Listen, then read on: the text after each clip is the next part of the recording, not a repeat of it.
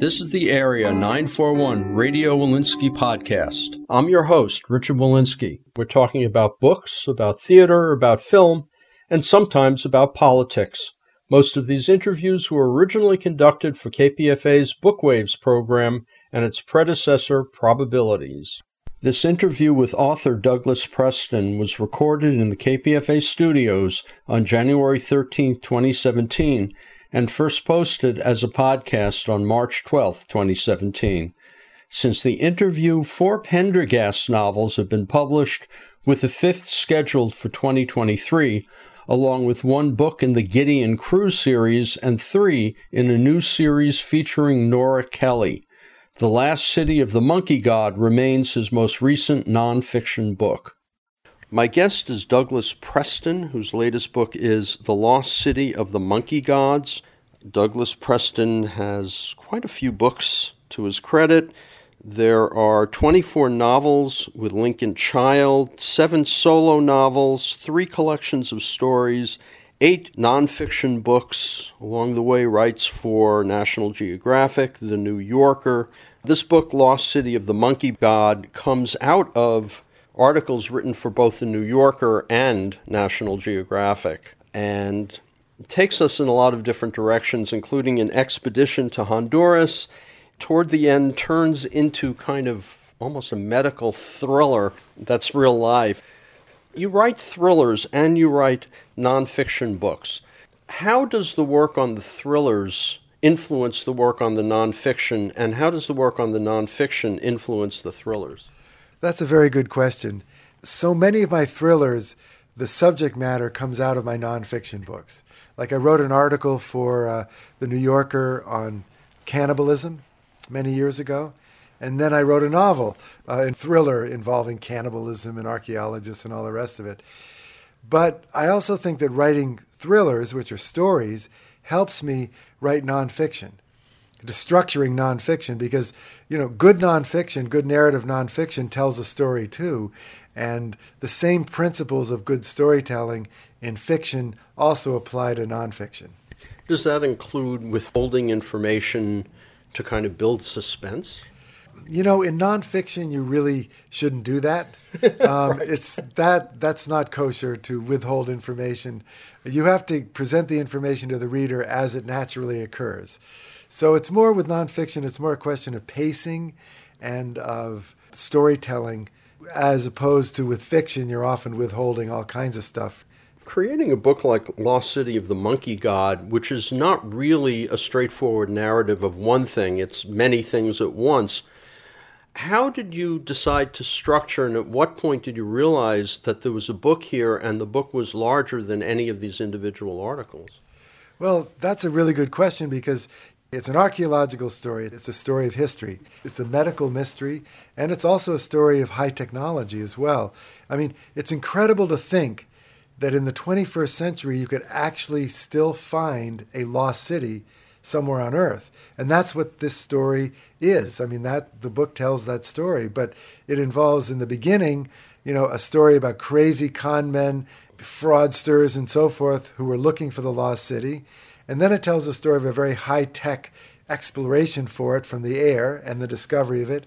And then a very straight archaeological story about a ground expedition to survey the city and excavate it.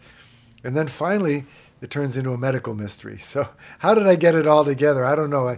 I hope that it hangs together, but only the reader can say. Well, when you first got the contract, did you know that the medical stuff had already happened? I did, yeah. I knew that I was very sick and that I wasn't good. I also knew that I had a fascinating disease. If you're going to get sick with an interesting disease, not a boring disease. And I got sick with a really interesting one. One of the nice things about being a writer is that when bad things happen to you, you can at least write about it. One final question before we move on to the content. Are you planning to take this material and turn it into a novel? Well, probably. My writing partner, Lincoln, that I do the Agent Pendergast novels with, read the book recently. He said, I see 2 or 3 novels we can pull out of this material. This is great. So who knows what it'll turn into. Well, let's go back then and we'll talk about Lost City of the Monkey God. To begin with, You had already done books on Egypt, on other cities, on Cambodia. You went into the Cambodian jungle. I was there less than a year ago at Angkor Wat. You've kind of been looking for, as you called it one place, cities of gold. Had Central America ever been on kind of your bucket list? Well, it did. You know, I've been to many Maya cities, some excavated, some not excavated. I found that the unexcavated cities were really fascinating. You tramp through the jungle, and here's this jungle-covered pyramid rising up, and I love that stuff. But here was an opportunity to find a city that had never been found. I mean, it was completely unknown, and that was something quite unique. Well, it turns out, of course, you found two cities, and neither of them are really the lost city of the monkey god, insofar as you know, or the White City. You don't really know what you have there. No, we don't. I mean, I think actually that the legend of the White City or the lost city of the monkey god is really a metaphor for not a single lost city, but for a lost civilization. This civilization in Mosquitia, this very mysterious civilization, really built many large cities in the jungle, and before it vanished very suddenly about 500 years ago. And so I think that the legend really is sort of a metaphor for all these cities. So as one archaeologist said, I think there are many lost cities, white cities in the jungle. Mosquitia, how big is that area? Because, Honduras isn't that big. It's really undefined, and actually La Mosquitia, the region, actually spills quite a bit into Nicaragua as well. And it involves the Mosquito Coast as well as the interior mountains. It's a very remote area. Even the coast is remote, but these mountains, some of the thickest jungle in the world, lies on top of these stunningly rugged mountain chains. In the interior of these mountains are valleys, isolated valleys, that have never been scientifically explored. They're actually some of the last unexplored places on the surface of the earth. And there are many reasons for that, the danger, the difficulty getting there, the political dysfunction, and so forth. The story actually begins, putting aside all of the tales of explorers and con artists. The story actually begins in the 1990s when someone Steve Elkins tried to get a expedition going, but it didn't really take off until the development of something called LIDAR, LIDAR. Is that the proper pronunciation? That's right, LIDAR, light detection and ranging. It's an incredibly powerful technology. I first got involved in this in the mid-1990s with this crazy guy named Steve Elkins, who had an obsession with finding this legendary city and filming the discovery. He's a filmmaker. He's also an archaeologist too, but to be honest with you, I was quite sure he was never going to find the lost city. But I thought, well, it's kind of a funny story. Even if he doesn't find it, it'll be sort of a kind of a charming story. So I hung in there with him. And in 2012, he got financing, $500,000, and was able to deploy this technology called LIDAR. It's $1 million machine flown on a small plane, and it fires 125,000 laser beams a second into the jungle canopy below. So many beams that a few of those beams reach the ground and reflect back up to the plane. Well, first they create a point cloud, which is a cloud of all the reflections in three-dimensional space, in digital space. And then, using software, they can remove all the trees, leaving only the ground points. And that's where you see what's on the ground. And he used this technology in 2012, and by God, he discovered 2 lost cities. He had 3 target areas, and he found a lost city in T1 and a lost city in T3. Well, you went with him on that journey in 2012. I you flew in the plane. I did. Yeah, I was actually the only one to fly in the plane. Steve didn't fly in the plane. I flew in the plane with the pilot and the LIDAR engineer. And I'm telling you, it was incredible. This valley, you can see it on Google Earth, actually. If you go on Google Earth into the heart of Mosquitia, you will see a very peculiar kind of crater-like valley, completely surrounded by steep mountains with only a one notch where the river flows out. It looks like Conan Doyle's Lost World. I mean, it actually looks like something out of Hollywood. I'll never forget flying into that valley in the LIDAR plane. You come over these terrific mountains, and suddenly unrolling before you is almost like a paradise of beautiful two streams and meadows and thick, thick forests, monkeys in the treetops and birds flying below you and vultures circling, and it's just an amazing, amazing sight. And then you came back and you looked and you all went, wow, we have cities here. Well, it was funny because as I said, I wasn't expecting anything. There were 3 engineers who came down from the National Center for Airborne Laser Mapping at the University of Houston who were actually doing the project.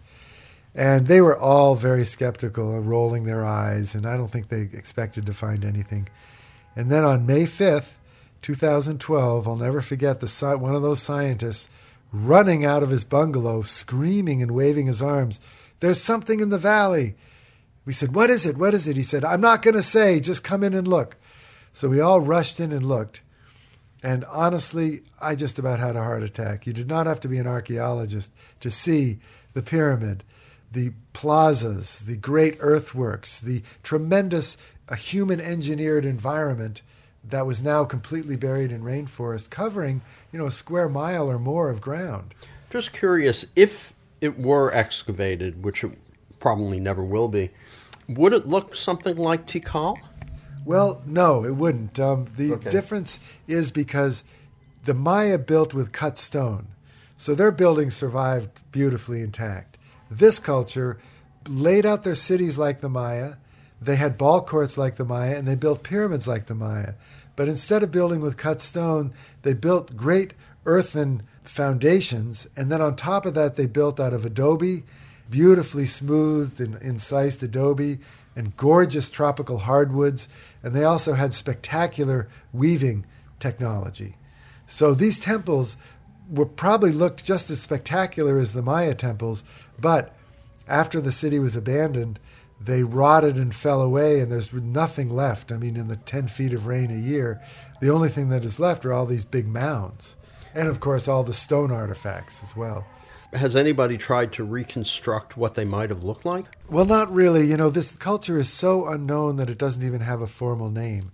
They lived along the Maya frontier, but they weren't Maya. They probably spoke a Chibchan language as opposed to the Mayan language.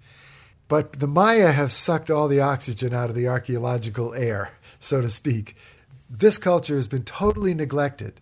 It's been marginalized. Even though they covered 10,000 square miles, it was a great civilization that stopped the Maya in their tracks. The Maya never got any farther west than Copan, or east than Copan, and this culture obviously was blocking them.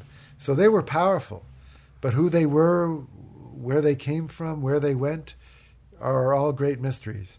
And there's no real record from the other civilizations outside of Mosquitia. It's interesting, in Copan itself, some of the neighborhoods in Copan, the excavations have uncovered artifacts that look like they came from Mosquitia. So it looks like Copan was a multi-ethnic city, and some of the people in there were from the east as opposed to the west and the north. So that's kind of a mystery. The second mystery is that when Copan collapsed in 900, the great Maya collapse, this culture suddenly had a flowering. They suddenly started expanding their cities and building great earthworks and pyramids and all, and that's when they started taking on aspects of Maya culture. So it appears that when the Maya collapsed, perhaps refugees came into this area, or perhaps Maya warriors came in and conquered. It's a big mystery as to where the sudden Maya influx came from. How aware were archaeologists and historians, Douglas Preston, how aware were they prior to the 90s or even 2012? How aware were they that the civilization even existed? There had been archaeology done in Mosquitia for the last 100 years, since about the 1920s. But it's such a difficult area and so dangerous, with so many poisonous snakes and so quick mud and rugged mountains, that very little archaeology has been done. They've uncovered something like 200 archaeological sites, which is nothing compared to the hundreds of thousands they found of the Maya. Right. So it still is a big mystery. The Honduran archaeologist with us said, what we know about this culture is basically nothing. A quick question, and then we'll get back to this. Okay, so you did this work in the 90s. Did any novels come out of that research? Well, it is true. I wrote a novel back in I guess around 2000 called The Codex, which was sort of based on the legends of the White City, the desperate attempts to find it, all the charlatans and crazy people who look for it. And then in my novel, they find the White City. Okay. Now, I never thought we were going to find actually the White City in reality. And of course, we didn't really find the White City, but we did find two great lost cities, as spectacular as what I imagine in my novel. One question about this LIDAR, because as I was reading about it and about how the scientists work with national organizations in our government, very high-tech ones, in order to get the LIDAR, I kept thinking about under a Trump administration where science is basically ignored.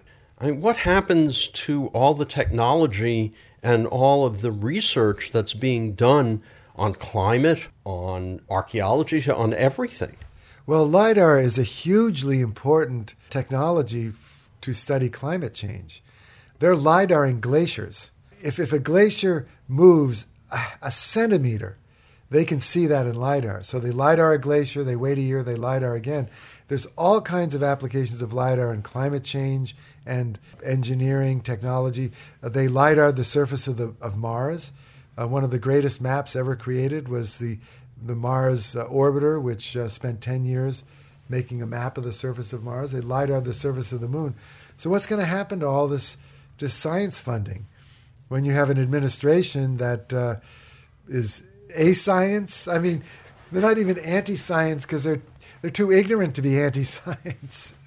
I don't know. I mean, I feel like we're facing a brave new world here, and I don't know what's going to happen. Have you talked to scientists about it? Scientists are very worried. I mean, like, for example, at the National Institutes of Health, doing crucial medical research, are their budgets going to be cut? I mean, the Congress has been cutting the NIH budget for years, crippling absolutely vital research into cancer, mental health issues, obesity, all kinds of health issues that the NIH is doing research on have been cut to the bone, including research into parasitic diseases, which I'm interested in because I have one. Douglas Preston, you come back 2012, and it takes 3 years to deal with the funding, to deal with the Honduran government, to deal with whatever has to be dealt with. And then you go on this expedition in 2015. You land, and as the book tells us, you walk into the city. What surprised you most? And was there anything that absolutely shocked you and flipped you out that you didn't expect when you finally landed? There were two things. One was the valley itself was so pristine that the animals appeared never to have seen people before. I mean, they wandered about our camp completely unconcerned. When I was setting up my tent, I had a troop of monkeys that were above me, hanging from their tails and screeching at me and shaking branches, trying to drive me out. Animals wandered about. At night, we heard jaguars wandering about our tents, purring. And then we heard large animals, I don't know what they were, but just blundering and crashing through the jungle. Not dainty at all. So it was being in a place that seemed totally outside the 21st century was the first astonishment. The second was when we found the cache of objects at the base of the pyramid. There was a large central pyramid, and right at the base, absolutely obscured by vegetation, we stumbled across 52 stone sculptures, just the tops coming out of the ground. And the first thing I saw was a jaguar head, snarling jaguar, just thrusting its head out of the ground. And it was such a startling and remarkable image. I had a tremendous emotional connection to the people who built the city. Before it had been sort of theoretical. But now I said, wow, I understood that the people who built this city were accomplished. They were self-confident. They were artistic. They had a tremendously interesting aesthetic, and it just was a revelation to me. I suddenly felt like I could almost feel the spirits of the invisible dead around. Before you went in, nobody mentioned this disease leishmaniasis? No one had mentioned that to any of you? We'd gotten a list of all the tropical diseases that we had to worry about. It was such a long list that how do you pay attention to it? I mean, you can do something about malaria. I was very bad about not taking my medicine, but malaria is about the only thing you can protect against. All these other diseases, there's no prophylactic, no shots, nothing you can take. You just have to hope you don't get them. Yeah, leishmaniasis was one out of 20 diseases that we were told about. And I mean, leishmaniasis was the worst. It was the most disgusting. It was the most vile and grotesque. And I thought to myself, well, I'm not going to get that one. Well, when you first landed, there's a sequence where you had to deal with a fleur de lance. That was the wildlife. The very first night, I was walking back from my hammock at night, and the night in the jungle is so dark. It's like you're at the bottom of an inkwell. And my flashlight illuminated this gigantic snake that I'd walked by twice, in striking position. Its head, its little beady eyes pointed at me, its tongue flicking. It was, tracking me with its head. And so I backed up, and in as calm a voice as I could muster, others have said I shouted, but I don't believe I did. But anyway, in a calm voice, I said, "Hey, you guys, there's a really big snake over here." So we had 3 ex-SAS British guys with us who were jungle commando experts. Their job was to keep us alive. And the lead guy came over and he said, "Oh my God, that's a fer de lance, which is the deadliest snake in the New World." He said, "I'm going to move it." Well, he cut a snake stick about 7 feet long with a fork at the end, and he pinned the snake. And that's when the snake exploded. It uncoiled, and then you could see just how big it was. The snake was bigger than he was, and it was striking in every direction. The venom was like flying through the night. And you could see it. I could see it. It was streaming venom out of its fangs, which were more than an inch long. And I'm not exaggerating this at all. And he worked the stick up right behind the snake's head. He grabbed the snake's head. But then the snake was twisting its head and expelling venom all over the back of his hand, and his skin was bubbling. So he wrestled the snake to the ground and cut off its head. And the head continued to snap and spray venom, and the headless snake tried to crawl off. I mean, it was like a scene out of a horror film. I mean, after it was all over, there was this dead silence, and then Woody, this British fellow, said, "Nothing like that to sort of concentrate the mind, is there?" And then, as a warning to everyone of the danger of snakes, he took the head and he tied it to a tree in the middle of camp, really to scare everyone into making sure that they always wore their snake protection.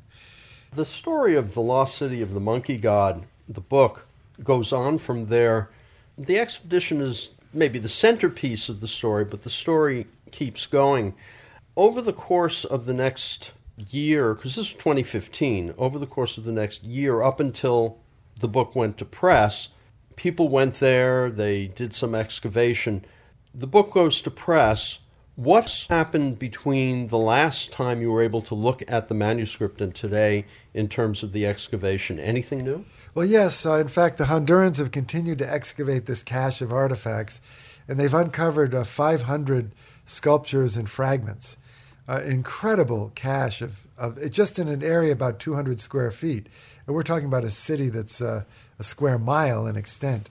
So there's a lot more to be found. In fact, only about 10% of the city has actually been explored as of this moment. But I think it's going to go on for another 100 years. They're not going to excavate the whole city. That's crazy. In fact, they're going to preserve 99.9% of it. The only reason they're excavating these artifacts is because of the danger of looting. And also because the Hondurans are very proud about this discovery, and the artifacts are going into the National Museum and also into the Presidential Palace, where the president has set up a little room for people to come in and see them. I mean, this is a big deal for Honduras. The president said to me that Hondurans need to get to know their pre-Columbian past more. They don't really have a strong sense of identity. They know their Spanish past, but they don't know their pre-Columbian past as well. And that this discovery is starting to put them in touch with their pre-Columbian roots. 2 more questions here. Then I'd like to talk a little about your career. The first is the medical question.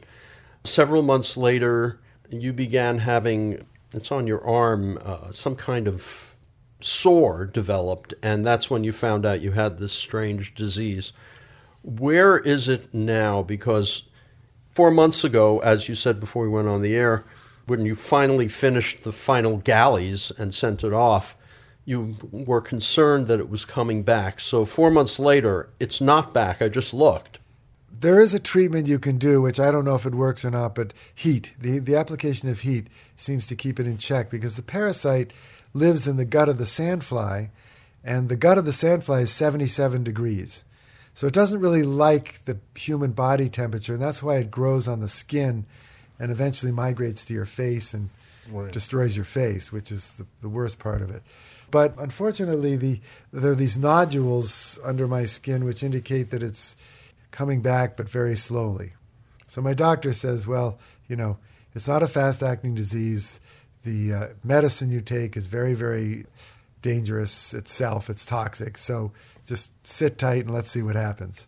And the Mosquitia civilization disappeared, and the final section of The Lost City of the Monkey God is a cautionary tale about the destruction of civilizations, including what they all suspect, which is that a pandemic from mostly the Spanish probably wiped everybody out, and how that relates to today. And as you did your research on that, were you getting more and more scared about our current civilization?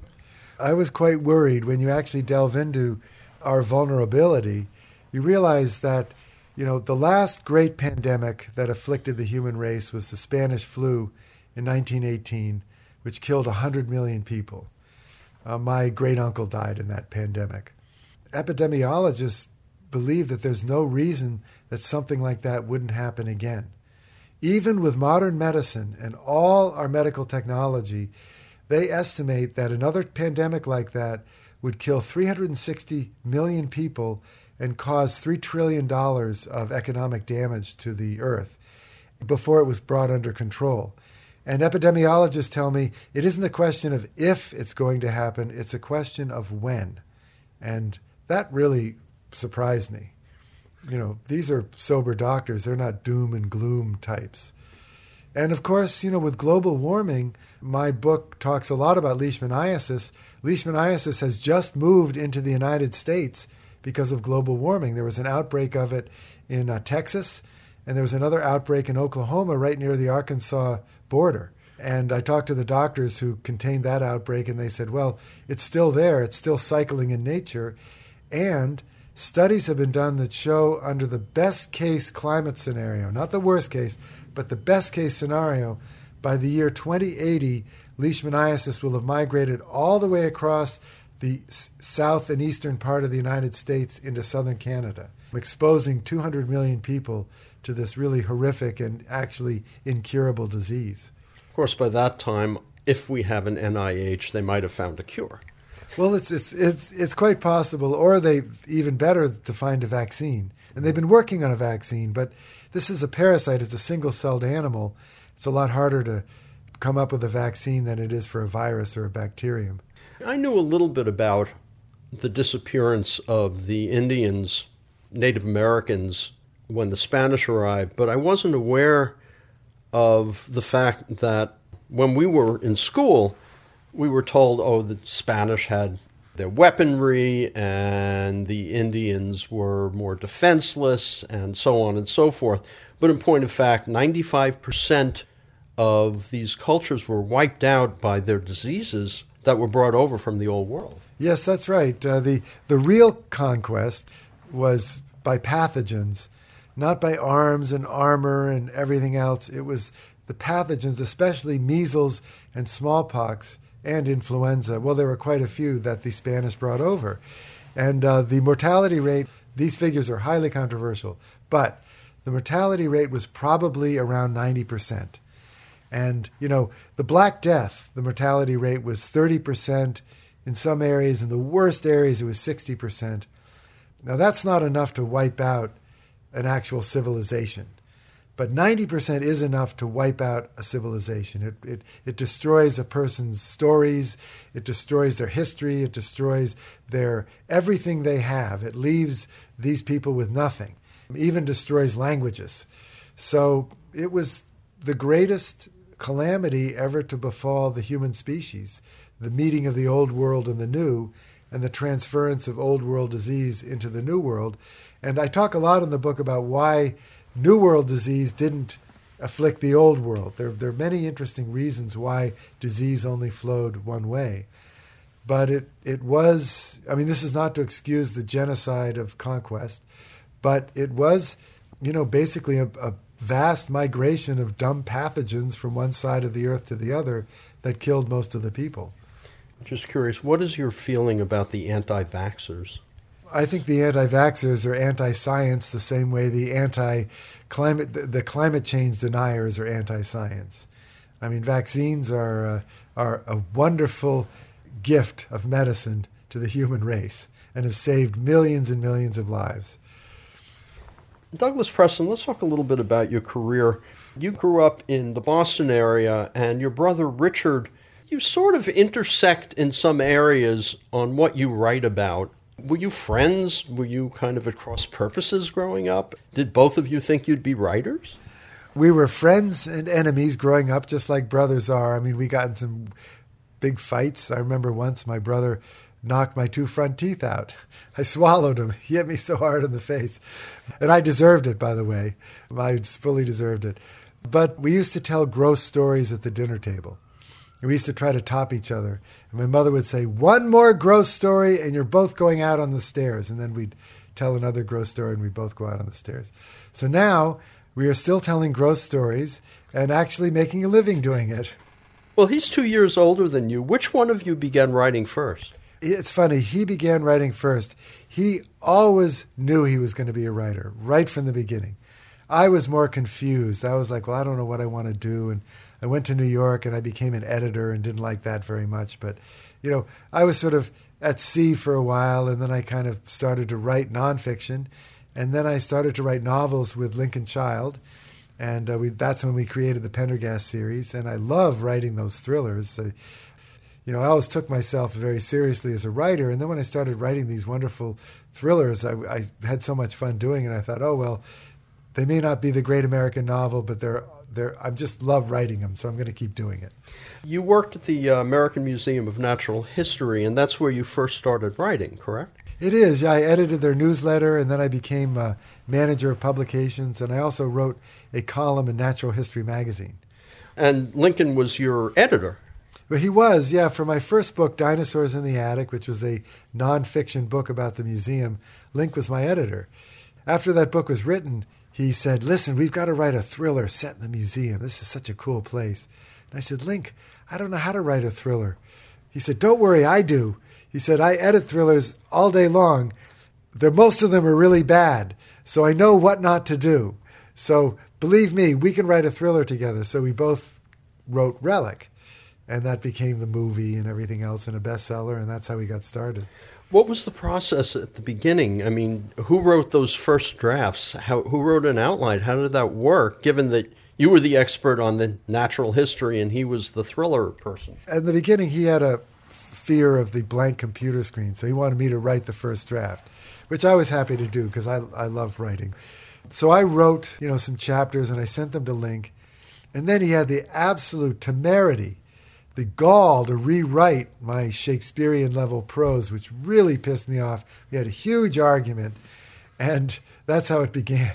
But now we've realized, both of us, that we're going to rewrite each other pretty severely, and it's a good thing because I'm not a perfect writer and he's not a perfect writer, and so we swap material, we rewrite each other, and we may grumble about it, but we always end up 100% trusting each other, because I really trust Lincoln. When he reads something I've written, he said, "This is no good," after I recover from my swearing at him or whatever, I have to recognize that he's right. This is why I have a writing partner. Your first solo novel was Jenny. Was that extra scary because you didn't have Link looking over your shoulder? Yeah, it was. When you're writing a novel, you very often find yourself writing and writing and writing yourself into a dark, deep, blind alley. And you get to the alley, at the end of the alley, and you realize, I've got to throw away 10 chapters. It's all garbage. I've got to start all over again from some point. Well, with Lincoln, I don't do that. I send him the chapter that started down the blind alley, and he calls me up and says, Doug, we're not going to go down that blind alley. We're not going to go this way. We're going to do this. And that's great. That's great. So with Jenny, it was a lot of blind alleys. It was also my first novel. There was a lot of stuff I would have done differently with that novel. If I'd had Link there, he probably would have forced me to do it differently. So what happens is if one of you hits a snag, send it to the other one. He goes, hey, I got a solution. Let's go in this direction, something like that? That's right. Yeah, if we hit sometimes, I'll just be totally stymied. And I'll call Link up, and in 5 minutes we'll have worked it out. At other times, I'll want to do A, and Link will want to do B, and we'll get in a huge fight. And finally, we'll calm ourselves down and we'll say, look, both A and B have to be wrong because we both disagree with each other. So let's find C. And so we go off and we find C, and C is better than A and B. Do the ideas generally come out of your research, or do they come out of his? A lot of them come out of my research, but Lincoln also has very interesting research areas. He's really into computers and cryptography, and he also is big on archaeology. He comes from a family of archaeologists like I do. So yeah, we find our interests really coincide. He's also a polymath. I mean, he can quote from English literature. He can quote from the Fairy Queen and Paradise Lost. It's amazing, his knowledge of English literature. Does politics play any role? Do you try to keep politics out? I mean, obviously, you have certain very strong views about science in particular that are stronger now than they ever were. Well, we do. Lincoln and I have similar political views. We like to get on the phone and really go into a tear on our political complaints. We don't really put them in our novels. Our novels are not, they're thrillers, and they're not really, I mean, I suppose there are some political currents in the novels, but they're not really contemporary political currents. I think the novels are very pro-science, which might put us in one camp or another. But as far as the actual nitty-gritty of political campaigns, it doesn't go into that. But social movements have to be in almost any literature, don't they? Well, they do. It's social movements, social justice, science, what science tells us about the world, the truth and falsehood. These are all important themes in our novels. So yes, there are political themes in the novels. And I mean, I definitely have to say, the novels are pro-science. Now, we live in a world now where there are a whole bunch of anti-science people running things or making claims that are not scientific. Don't read our novels, because if you don't like science and you think that science is a hoax or whatever, you're not going to like our novels at all, because there's a lot of science in our novels. And we love science. Lincoln and I both love science. Hollywood has not really beckoned that much, though there was The Relic, and Jenny also became a film.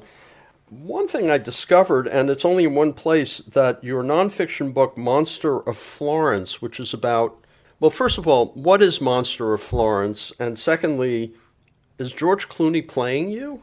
Well, The Monster of Florence is a nonfiction book I wrote with an Italian journalist. It's a true story about a serial killer who murdered young lovers in the Tuscan hills between 1974 and 1985 and was never caught. He's Italy's Jack the Ripper. Actually, he makes Jack the Ripper look like Mr. Rogers. I mean, he was really horrific, just unbelievably horrific. So I wrote a book about that, and George Clooney, his production company, bought the rights, and he was going to play me in the film. But it's a long journey between an option and a film. So who knows where we are on that road. IMDb only lists around 3 or 4 items. Are there more in the works? I assume most of the books with Link are optioned. Well, the thing is that The Relic was bought by Paramount Pictures, and they acquired the character of Pendergast. So all 17 Pendergast books, the character rights are owned by Paramount Pictures. And Paramount is now working with the producer Gail Ann Hurd on a television series called Pendergast. So that's very exciting. That's in the very early stages, but Gail Ann Hurd is a terrific producer. She did, Aliens and The Walking Dead and so forth. I mean, she's great. So we have high hopes for that, but it's still just in the early stages. Douglas Preston, Lost City of the Monkey God has come out. Are you working on anything for National Geographic? Have you started working on another novel with Link? Well, I'm working on another novel with Link, and we're actually arguing right now about what the title's going to be. So, what do you say and what does he say? Oh, I don't know. We go back and forth this way and that, and none of us, we're not really satisfied with anything, and our publisher's starting to freak out. They're going to have to publish the book Untitled Pendergast Novel. So maybe we'll call it Untitled Pendergast Novel. I don't know. It's a novel that takes place in New York City, mostly, and it harkens back in many ways to our earlier novel with Pendergast called The Cabinet of Curiosities. Any work on National Geographic at this point? Not at the present time, no. I've got actually a story coming out in the New Yorker magazine on a big scientific discovery, but I can't really say what it is. And finally, on Lost City of the Monkey God, are you planning to do any follow-up research, say, a year from now on what's been happening since, or is that finally, except for your arm, kind of gone? No, I'll definitely be following this story. You know, there are rumors about more discoveries being made in the area. Huge areas of the city have not even been explored, and that really interests me to find out what they're going to see there. So yeah, I'll be following that story for the rest of my life. And the Steve Elkins documentary on Lost City, is that going to exist? Does it exist? Well, it does. They're putting it together, and it's going to be absolutely fantastic. I've seen footage from it. It's tremendous. I mean, he had a camera going all the time when stuff is found. You know, you don't normally see discovery live on camera like this. So it's going to be a great documentary. And I don't know, another 6 months or so, it might be ready for early viewing, I suppose. Douglas Preston, whose latest book, nonfiction work about exploration in Honduras, The Lost City of the Monkey God, and coming up, an untitled Pendergast novel. Feedback on this and other Radio Walensky podcasts is appreciated. You can write to bookwaves@hotmail.com, and feel free to search out other interviews at bookwaves.com or on the kpfa.org website. Until next time, I'm Richard Walensky on the Area 941 Radio Walensky podcast.